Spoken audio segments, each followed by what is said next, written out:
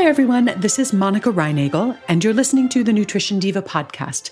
We're talking about omega-3s today and whether omega-3 fortified foods like eggs and peanut butter are a good alternative to fish. Adele writes, "My husband is allergic to fish, so he buys omega-3 eggs instead. Do you get the same benefits from eating omega-3 eggs as you would from eating fish?"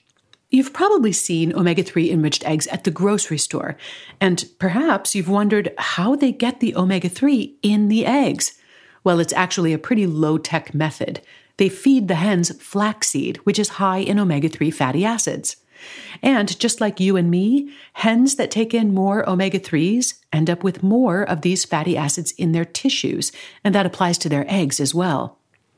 In terms of protein, both fish and eggs are high-quality protein sources, although you'd have to eat about 3 eggs to get the same amount of protein as in a 3-ounce serving of salmon. In terms of omega-3 fatty acids, there are 2 things to keep in mind. One is how much omega-3 you're actually getting.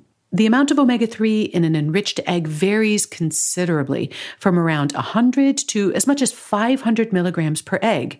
But the most popular brand of omega-3 eggs claims just 125 milligrams of omega-3 per egg.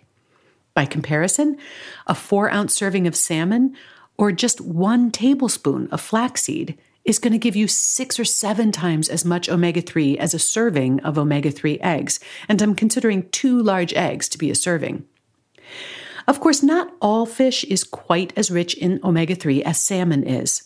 Generally, the oilier ocean fish like salmon, mackerel, and sardines tend to be higher in omega-3, while the milder fish and shellfish are lower.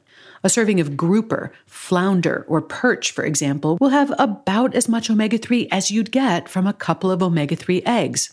Shrimp, tilapia, and crab are even lower in omega-3s. But the other thing to bear in mind here is the type of omega-3 you're getting.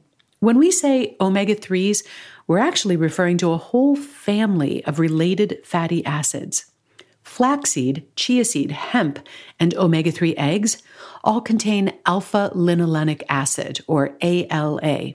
The omega-3 fats that we get from seafood are mostly longer-chain omega-3 fats, including EPA and DHA.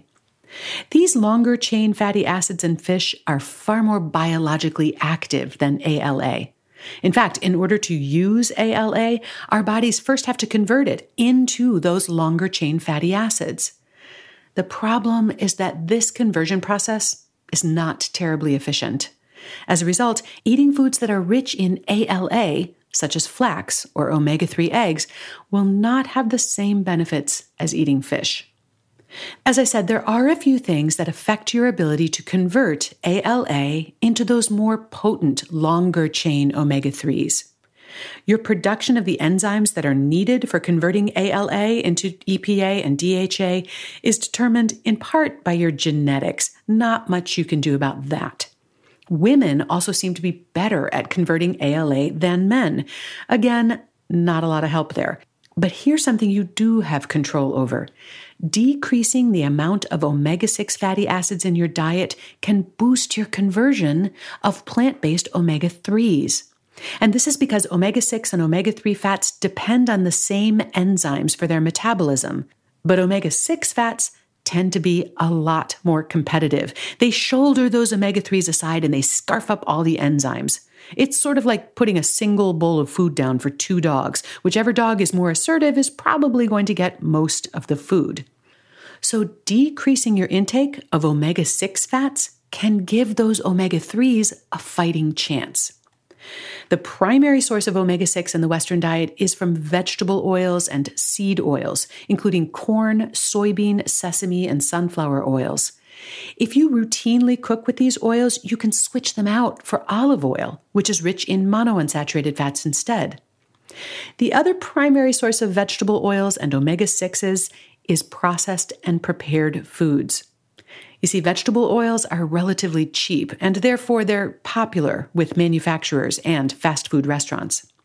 So to sum up my answer to Adele's question, the type of omega-3 that you get from omega-3 enhanced eggs is not the most biologically active, and the amount that you'd get is also fairly modest. And by the way, if it's the omega-3s that you're after, don't throw away the yolk because all the omega-3 is in the yolk. You'd get a much bigger dose of omega-3 from flaxseed, chia, or hemp hearts. And then to help your body better convert those plant-based omega-3s into the more active fatty acids, try to limit your intake of vegetable and seed oils. Now, peanut butter is another food that is sometimes fortified with omega-3s. How does it compare to omega-3 enhanced eggs? Well, Smart Balance omega-3 peanut butter adds flaxseed oil to their omega-3 peanut butter, and 2 tablespoons provides about the same amount and type of omega-3 as you'd get from 2 omega-3 enhanced eggs. Jif's brand of omega-3 enhanced peanut butter uses deodorized fish oils to bump up the omega-3 content. So note to vegans, you want to steer clear of this one. In this case, you would be getting the more biologically active type of omega-3 that's found in fish. But here's the rub. The amount of omega-3 in this peanut butter is tiny, just 32 milligrams per serving, or about what you'd get from a single mouthful of salmon. Hey, if you have a question that you'd like me to answer in an upcoming podcast, call the Nutrition Diva listener line at 443-961-6206 and leave me a message. I'd love to hear from you. You can also look me up on Facebook or Twitter. I'm at Nutrition Diva. Transcripts for all of our shows are at nutritiondiva.quickanddirtytips.com. Thanks to my wonderful team at Quick and Dirty Tips, including our director, Kathy Doyle, my producer, Nathan Sems, editor, Beata Santora, and we get invaluable support from Morgan Ratner, Michelle Margulis, and Emily Miller, as well as our wonderful sponsors. But we couldn't do it without you, our amazing listeners. Thanks for listening and for sharing the Nutrition Diva podcast with your friends. Have a great week.